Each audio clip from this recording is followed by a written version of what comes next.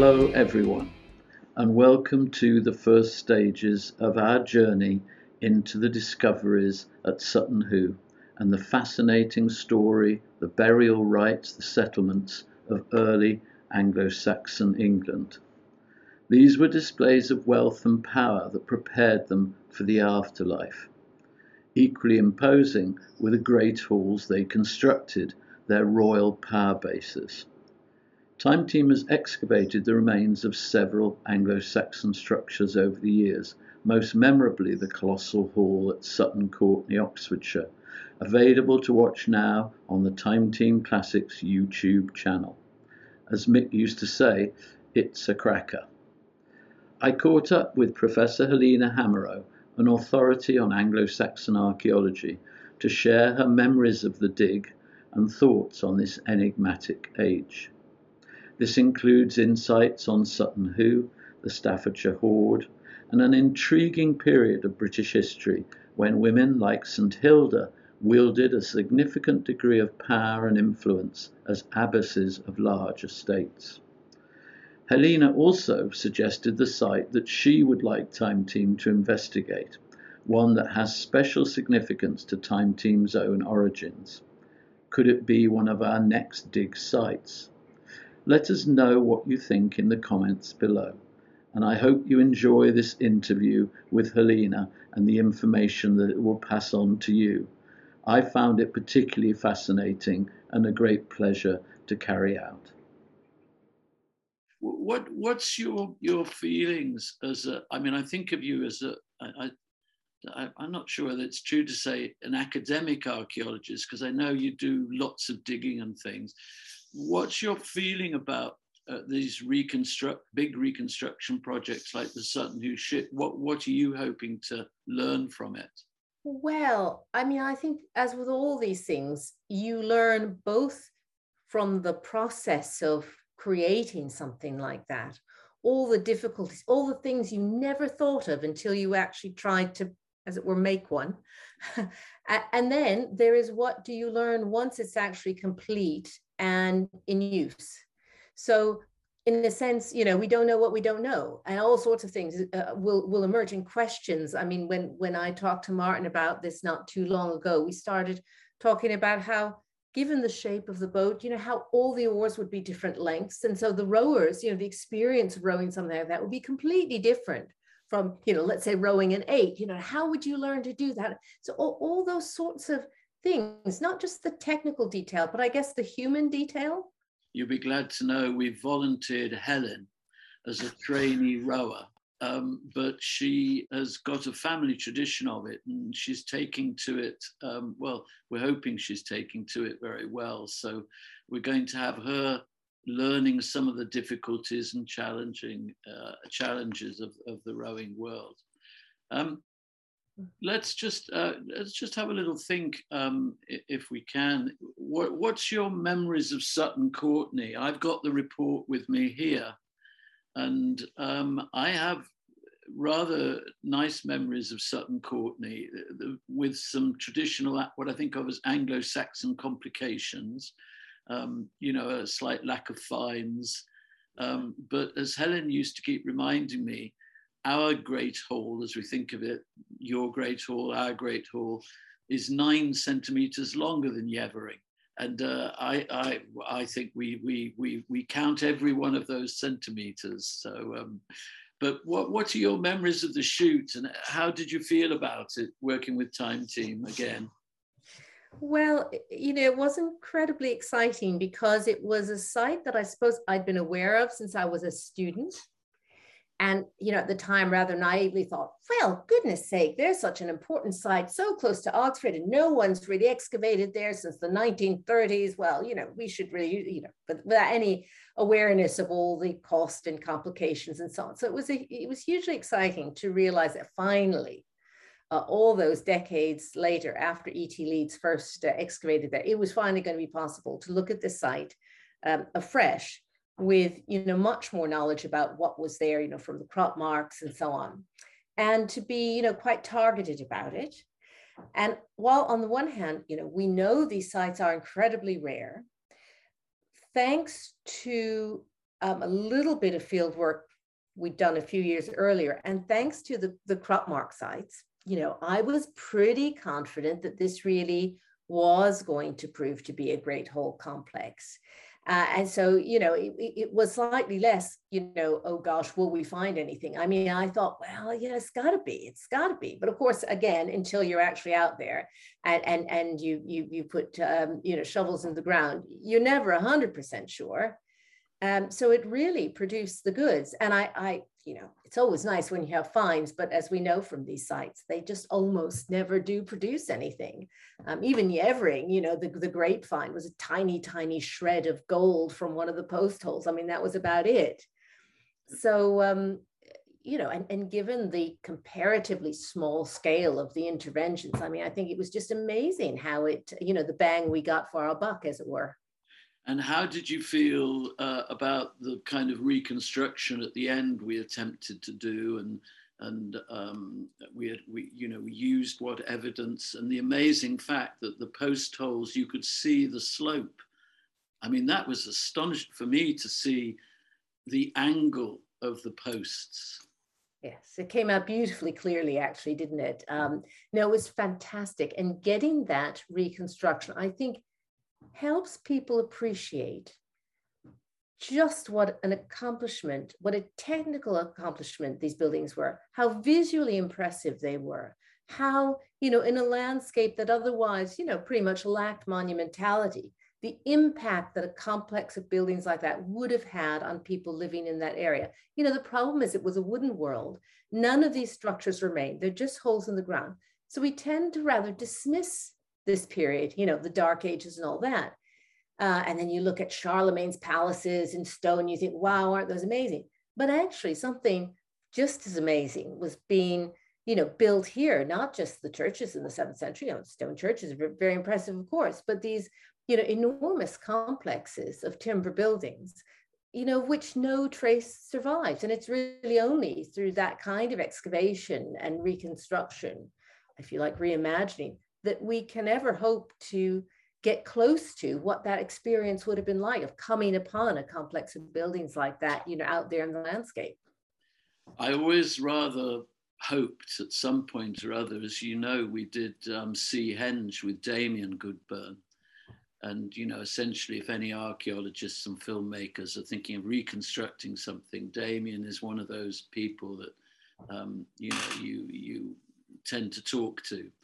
And I remember when we reconstructed Seahenge with Francis Pryor, that because he did it so accurately with the correct trees, the correct bindings, everything that he threw into it, it did seem that we actually went into that structure. It had a real feel of something. It sort of communicated itself to everybody. Not just old hippies like me, but people with a quite scientific bent said, when you stand inside this reconstruction, you feel something. Has anybody ever reconstructed an Anglo-Saxon hall that you've been able to go in and enjoyed and felt this was what it would have been like? Well, it's funny you should say that, because a few years after the Sutton Courtenay excavations, it was finally possible to conduct a very small excavation at Long Whitnam, just a few miles to the east, where aerial photographs suggested that there might be another, albeit somewhat smaller, Great Hall complex. And although we weren't able to get into the field with the largest of the buildings, which was probably 20 odd meters long, maybe a little bit more, we were able to excavate one of the smaller ones, about 12 meters long. Very poorly preserved, not nearly as well preserved as the Sutton Courtenay one. But because the landowner is in fact a woodland charity and very interested in timber and in timber buildings, they managed to get a Heritage Lottery Fund grant with which the building was in fact reconstructed more or less on the footprint of the original. Now it's much smaller, as I say, than the half the size of the Sutton Courtenay Great Hall, even slightly less than that. But seeing that go up, as it were, in real time, entering that space in kind of 3D, is a really remarkable experience. When you then think of all we've lost in terms of the finish of these buildings, that the interiors almost certainly would have been finished in special ways that, the average, house just wouldn't have been. The flooring would have been special. There were hints at Sutton Courtenay of a kind of white plaster, sort of lime plaster on the buildings. And that's before you start thinking about things like wall hangings and so on. And you just think these spaces must have been really a kind of, experience almost of sensory overload in that world, of color and of different textures and that sort of thing.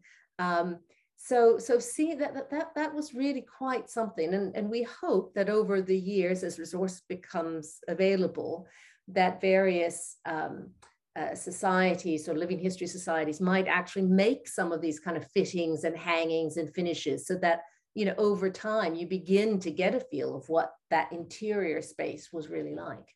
It's one of the sanguine things about my experience of Anglo-Saxon archaeology on Time Team is that we very much had to face the thing that you were talking about, which was effectively you might have a wonderfully huge structure there like Yeavering, like Sutton Courtenay, and yet the material in the trenches, in the post holes to help date it is, desperately missing. So that you end up having to call Sutton Courtenay a Middle Saxon hall, if you like. And in dating terms, that's probably, unless, you've found more out recently, but it's always struck me that most Anglo-Saxon archaeologists have to take a lot of interest in cemeteries. It's the place that you can go and find stuff.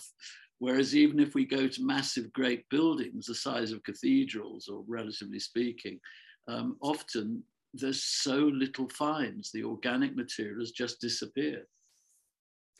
Well, it's true. I mean, that said, I'm becoming increasingly convinced that all of these great halls were constructed during quite a narrow window of time. And I would put money on that Sutton Courtenay Hall being 7th century. And as it happens, the Long Whitnam building, poorly preserved as it was, produced one thing, a little fragment of deer bone that was possible to date squarely to the middle decades of the 7th century. So it was, there's more and more evidence to suggest that. So it's perfectly true that these sites are often disappointingly sort of clean. But, it's a different kind of challenge. And you then have to find other ways of dating them and understanding them and investigating them. And, I think we understand more about them now than we could have imagined, when I was a student. And it is one of the interesting ironies, in a sense, about the Sutton Hoo boat, that there was very little material there, no wood virtually that could be carbon dated. So we date Sutton Hoo from the golden coins, which I think the latest French experts, because it comes from mints in the Frankish area, have put at about 625. And you then, get the mysteries of that, because if you're talking Sutton Courtenay at 7th century, Radwell dying, let's say 625, you're talking about a period of Anglo-Saxon history about which I am personally increasingly fascinated. And you've lived your life with it. How did you get started in Anglo-Saxon archaeology? What was the thing that inspired you? And if you had some work to do from now on, where would you want to take your studies in Anglo-Saxon archaeology? What's the thing you want to most find out? Well, I guess what drew me to it in the first place is the fact that it kind of straddles prehistory and history. Of course, it's not really a prehistoric period, but if you're interested in how kind of ordinary people lived, how farmers went about farming, and what, to all intents and purposes, it is prehistoric. So you kind of, have some written sources, rather wonderful written sources, of course, at your disposal. But at the same time, there's so many things about which they say nothing, about which they're entirely silent. So you have this whole other world that can really only be explored through archaeology. And I found that really appealing. I still find it really appealing. And I guess in terms of what I think in the future is really, really intriguing, something I'm working on now and I think would like to do more in the future, is this question of farming. It is the period when the population of England, really recovers and begins to approximate the population of Roman Britain and of the later Middle Ages. It's really when that population recovers. Well, it could only recover in that way because farmers were suddenly able to feed many more mouths than they could before. Well, how did they do that? And a lot of people talk about open fields and the mobile plants, but the reality is we don't really know how they did that or how quickly they did that. Was it a long drawn out thing? Was it sometimes referred to as a revolution? So that's something I'm very interested in at the moment, in using bioarchaeological evidence to help us understand that.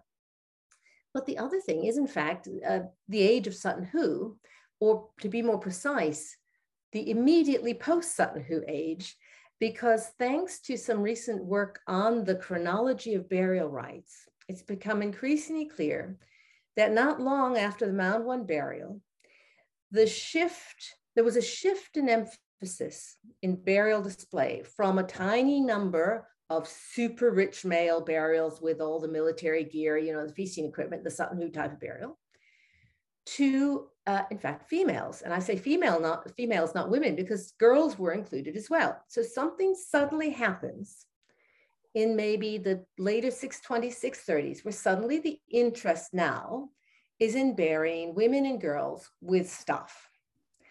And interestingly, that's the sort of time when, for example, the famous royal women like St. Hilda and so on were children, if you like. So there's a kind of new generation, a new shift, a new interest in what women and girls are able to do for these leading families. And there's something about those burials. I think there's a very interesting story that those burials can tell us, because although Bede, says a lot about those royal women, we now have so many of these quite richly furnished female burials. It clearly wasn't just abbesses and royal women who were being given this special treatment. There's something bigger going on that, again, I think only archaeology can really truly help us understand. So that's a direction I think we could profitably pursue in future. I think it's very interesting as well. I think Professor Martin Carver, who you know very well, and we've had the pleasure of working with recently, Martin refers to Radwell's queen as possibly the person who designed the funeral, in a sense, that maybe she made the choices, that somehow there was a force there who decided to select certain things for that burial, because it's an interesting choice. And of course, Bede doesn't even give the woman a name. Unhelpfully. So when I'm talking to Sam Newton about her, he refers to her as Mrs. Radwell, which is not very helpful. But you do get in the Anglo-Saxon, we've done some abbey sites where seems to be a tradition in the later Anglo-Saxon period of these great women from the royal families going into institutions, not being shut away in a nunnery, if you like, but being an abbess of a huge institution with a great deal of power. And is that the sort of transition you're talking about? It absolutely is. And we see it in England, we see it in Francia too, in France, where, women are given the job of really running these huge, wealthy family monasteries. The husbands and brothers and sons might be out there, defending it against possible attack or against people who might want to take its lands, but it's the women who are actually running it. They're governing, what's going on in the monasteries. And so they have this, relatively brief period in English history where they're incredibly prominent. And as I say, even managed to get into the written sources a bit. I mean, he may not mention Mrs. Radwell's name, but Bede certainly does tell us a lot about people like Hilda and others. Um, and you know, it's just such a fascinating question. What was it about that period that suddenly gave these women such prominence, such agency, which you know they then again lost eventually, but for you know 150 years or so, they definitely had. And again, I think archaeology has a lot to add to that story. Do you have a particular favorite Anglo-Saxon queen or abbess from that period? Is there one person that you would like to find more about, or you followed in your studies, or? Oh, I don't. Well, you know, as an archaeologist, I tend not to get too hung up on the individual, as it were. It's more the sort of bigger picture. But one can't fail to be impressed by Hilda and what she achieved. And you know, Bede, perhaps understandably, doesn't dwell too much on the detail, but you know, he describes how she and a little band of religious women kind of traveled the countryside, almost as sort of, you know, freelancers, you know, religious specialists, kind of doing all sorts of quite irregular things in terms of formal Christianity, but clearly having just an enormous impact. And you know, I just think it's fascinating to think about how they came to do that, and to you know, have the wherewithal to achieve those things, which she clearly did, and she was hugely respected and highly regarded. What date are we talking about with Hilda? About? Well, we're talking about again those middle decades of the 7th century. I mean, she really, you know, these female-led monasteries really start to take off, be founded in kind of the 660s, 670s, especially. And we've also got the challenge for these people, effectively, and one of my favorite recent stories with Sam and Martin was discussing Radwell's joint church / temple, where he had both a Christian altar and a pagan altar, which seems to be a wonderful metaphor for slightly hedging your bets in the mid 7th century. And that's another thing I would like to get your thoughts on is Rendlesham and the possibility in the Sutton Hoo landscape of there being a great hall like Sutton Courtenay, like Yevering. One feels there should have been. Have you ever sort of discussed or speculated or had thoughts about where you think that's most likely to be? Well, I mean, in my mind, there was never any doubt that there must be a great hall complex in the vicinity of Sutton Hoo. And, you know, again, Bede leads us to think that that might be at or near Rendlesham. And indeed, together with quite possibly some sort of trading site, Vicus. And I think there's good evidence now that that's exactly what they've got. You know, it's always very difficult to kind of guess where in the landscape that might be. You can look at field names and place names and that sort of thing and maybe begin to piece something together.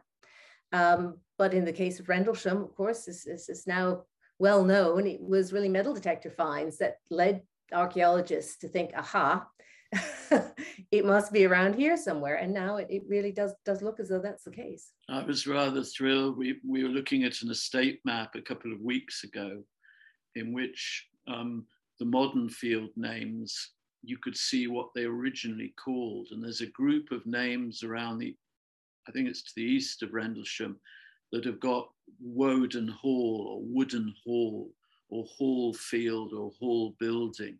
And, you know, purely suggestive and probably poetic and all the rest of it. But you get a feeling that it would be a fascinating subject. I think Chris Scull is working there with local community people in Rendlesham. So it's a very, very exciting project. I wanted to ask you also, when we think of this early stage of Britain, the early stage of the Anglo-Saxons, Bede suggests various locations that these people came from, and one of the potential homelands is Angeln, and there has archaeologically been some links made between faceted carinated pottery that exists in both Anghelm and in the area of East Anglia. Can you use archaeology to suggest that the people who eventually Radweld would become the Bretwalda of, that does archaeology give us the chance to say these very early settlements are likely to have come from Anghelm or other areas of the Nordic countries, the Germanic countries? Well, it's always, the more you try to refine it to a specific region, the trickier it becomes, in the sense that, it's not too difficult to I don't know, pick up a particular object and say, well, its closest parallels come from this little bit of northern Germany or that bit of southern Denmark, whatever. It's quite a big leap then to say that the people who settled in this area all or mostly came from that region. Those links and those objects can travel, of course, in many different ways, which I guess is why it is particularly interesting and potentially helpful, although perhaps less so for Norfolk in particular, that there are all sorts of new ways of looking at the kind of biochemistry of the human remains from this and from other periods, and to be able to say, well, did this person grow up in the same region where they were buried? This is the oxygen isotope element. Yes, oxygen and strontium together can be quite effective in narrowing down the different possibilities of where someone came from. But what's increasingly clear from those studies, and I think from ancient DNA as well, is that people moved around a heck of a lot. And that rather than seeing mobility as kind of something really exceptional that, maybe a tiny elite or whatever might have done, actually people just did move around a lot, within Britain, across the North Sea and so on. And so I think it's using the material culture, which was all we had before, and now very helpfully that's been supplemented by these other sorts of data. So, but I still think we need to be careful, given how much people moved around, to try and be too precise about linking that group of people in this bit of East Anglia to, groups of people in Angel or wherever it might be. And have you given much thought to the notion of the Radweld's lineage, if you like, that Sutton Hoo interestingly appears to have quite a Swedish influence in the shield, possibly the helmet, the sword, and there's an indication of the Woofer, if that's the correct way to pronounce it, the family that where Radweld in a sense had some of his origins. There's a character Sam talks about who's might even have some sort of Ostrogoth background to him, and then the Vandal background. And a recent paper came out that suggested that there are some early Vandal, as in Vendel and Valsgard being similar cemeteries. Is there an even earlier Germanic or Nordic influence in which you are beginning to find information from the burials that you know about? Well, I mean, I think, what the written sources tell us in these sort of genealogies is the importance for these new rulers of anchoring their dynasties in the ancient past.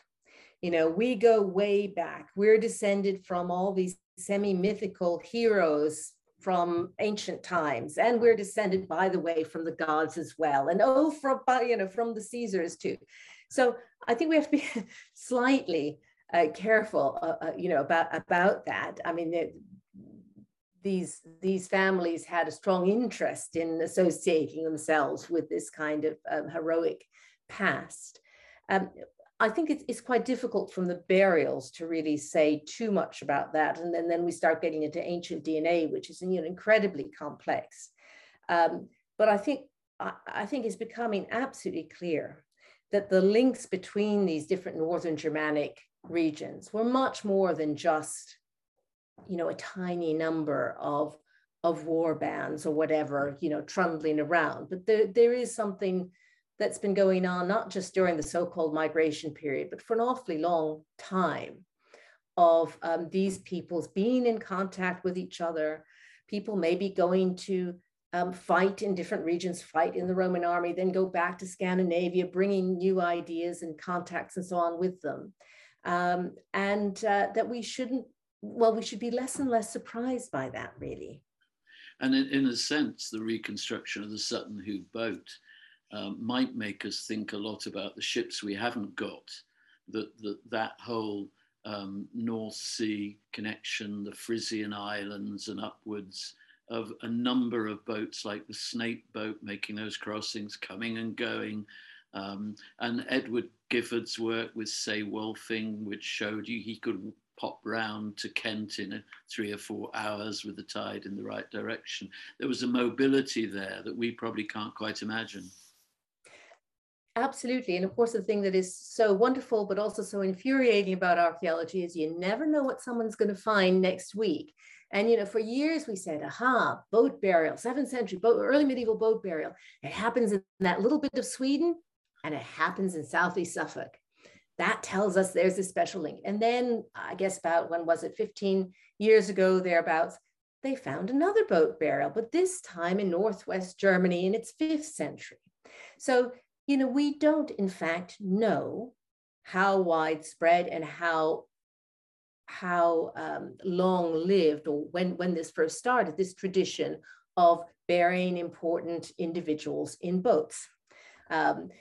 So we, again, as always, need to be careful about being too specific about drawing these links. And who knows, maybe, you know, next year someone will find a boat burial in, you know, the Netherlands or something. I think it's Barry in one of his books, Facing the Ocean. He refers to a burial at Ultanaby. I think it's near Valsgard and Vendel. And he shows an illustration. And there is something very, this is just more of a poetic response to it, really, that there's the man laid there with his horse and his dog and a pig.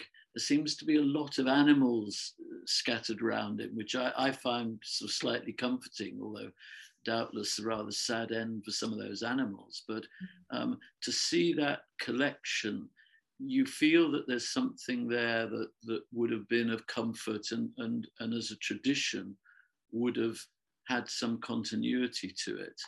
And so when you look at the materials, from what do you think Sutton Hoo, in terms of what's actually in the burial, is that the highest level we have in terms of richness, do you think, that we found so far anyway? Well, this is when we come inevitably to the Staffordshire hoard. You know, the interesting thing about Sutton Hoo Mound 1, the ship burial, is when it was found, it was by far the most gold-rich burial of that period that had been found. And so, you know, people said, look at all that gold, you know, it must be royal. But a few historians, I seem to remember James Campbell, maybe a few others, pointed out that if you look at the written sources, you know, that amount of gold is nothing. There's much more gold in circulation. You know, there's loads of gold in circulation. You know, that little belt buckle and a few coins is nothing.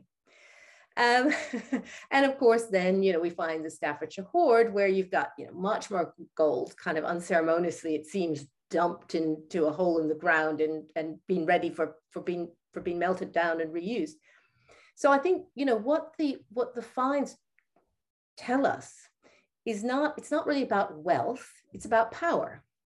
And it's telling us about power and how power is being constructed in the early 7th century in quite a kind of symbolic way. You know, it's telling us that this individual was a great giver of feasts. You know, he could throw great parties for his followers, for his war band. He was a military leader. He had, you know, he had great connections with the Romans and with, you know, leading Roman figures. He had international connections, various kinds. And by the way, he had access to gold as well. And that's, you know, pretty important. But it isn't the message that I think the people, Mrs. Redwold or whoever, is sending is not, look how rich this guy is. It is, look at how powerful he is. And that power derives not from gold per se or from wealth per se, but from those kind of social, the sort of social capital he had, that ability to attract and maintain a war band, that ability to feast them lavishly and give them wonderful gifts and so on. That's what's been communicated, I think, in the burial. We always like to ask our guests on our Time Team chats, if two things really. If I was to give you Time Team to play with for a couple of weeks, you get the geophysics, obviously you get the team, you get Helen, you get Carenza, Stuart, John, any number of experts you like. Have you had on the back of your shelves somewhere there a potential site that you think, oh, I would love to do some work there on that, and would you like to share that with us? And finally, do you have any thoughts about maybe going back to Sutton Courtenay and doing more of the Great Hall if that was possible? So where would you think about a potential site that you might like to take Time Team? Well, to take the second part of your question first, I would love to go back to Sutton Courtenay. I mean, we were, barely able to scratch the surface, really. We found little hints of fenced enclosures, hints of all sorts of things that it would be wonderful to explore. But in terms of something quite new, I guess many people have been intrigued by the nearby site of Dorchester-on-Thames, which was the royal centre, the religious centre of that whole region at the time that the Sutton Courtenay Great Hall complex was standing.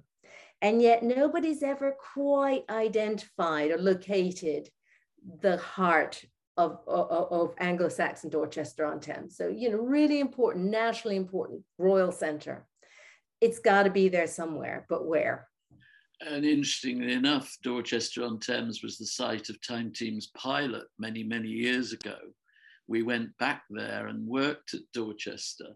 And I wanted to get your thoughts on, Dorchester is often referred to in various documents as the place where there's evidence of the foederati, that is, evidence of soldiers in the employment of the Romans who were Germanic, Anglo-Saxon, because of the belt hanging archaeology and things like that. Where do you stand on that? Do you think there is a hint there of evidence of a set of mercenaries, if you like, employed in the late Roman period, who might be the people who eventually rebel and start the whole next stage of our history? Well, I think in a nutshell, yes, I do find that quite plausible. And there were some recent finds in the Dyke Hills at Dorchester-on-Thames of human bone and another very fine late Roman belt set and a throwing axe.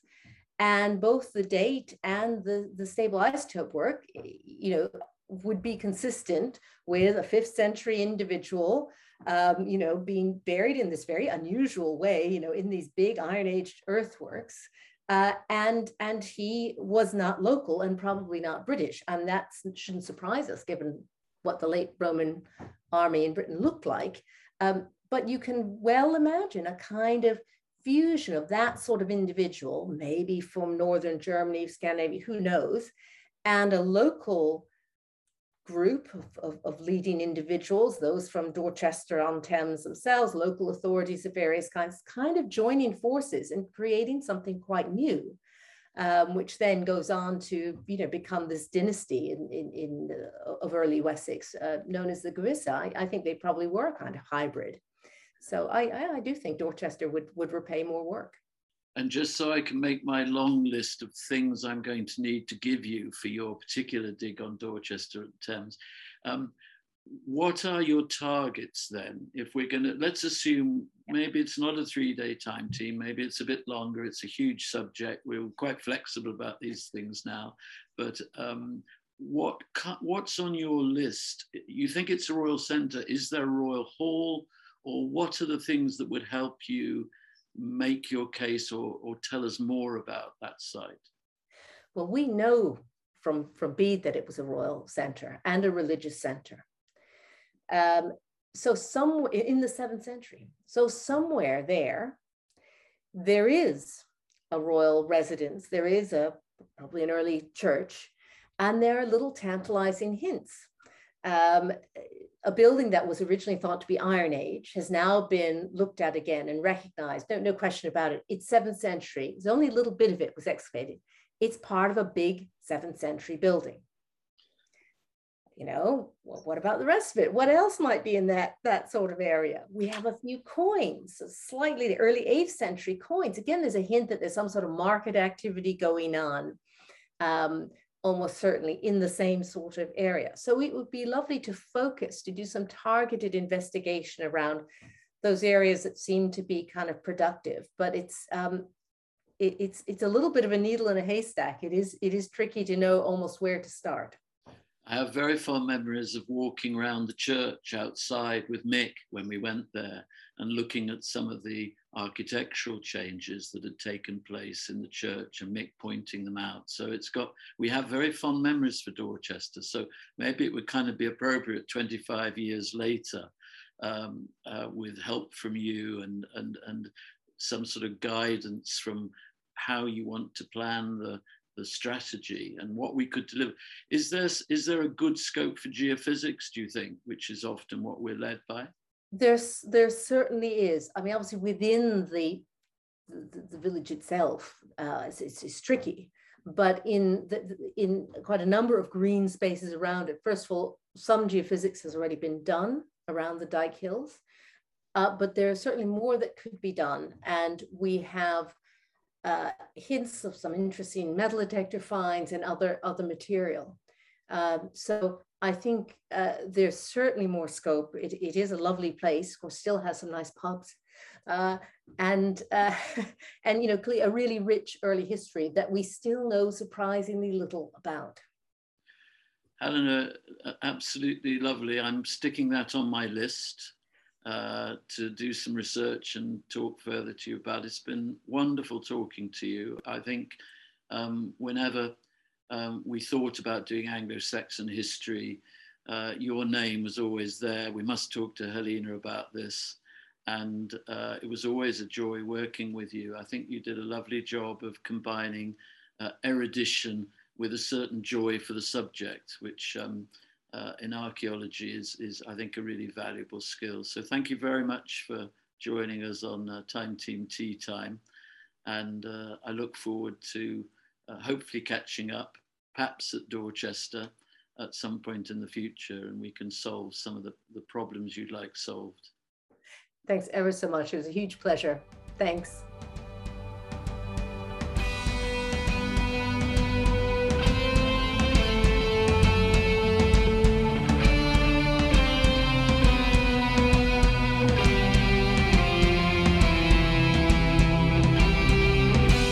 To ensure you catch all the latest updates, please do subscribe to this channel, follow us on social media, sign up to our newsletter, and join us on Patreon.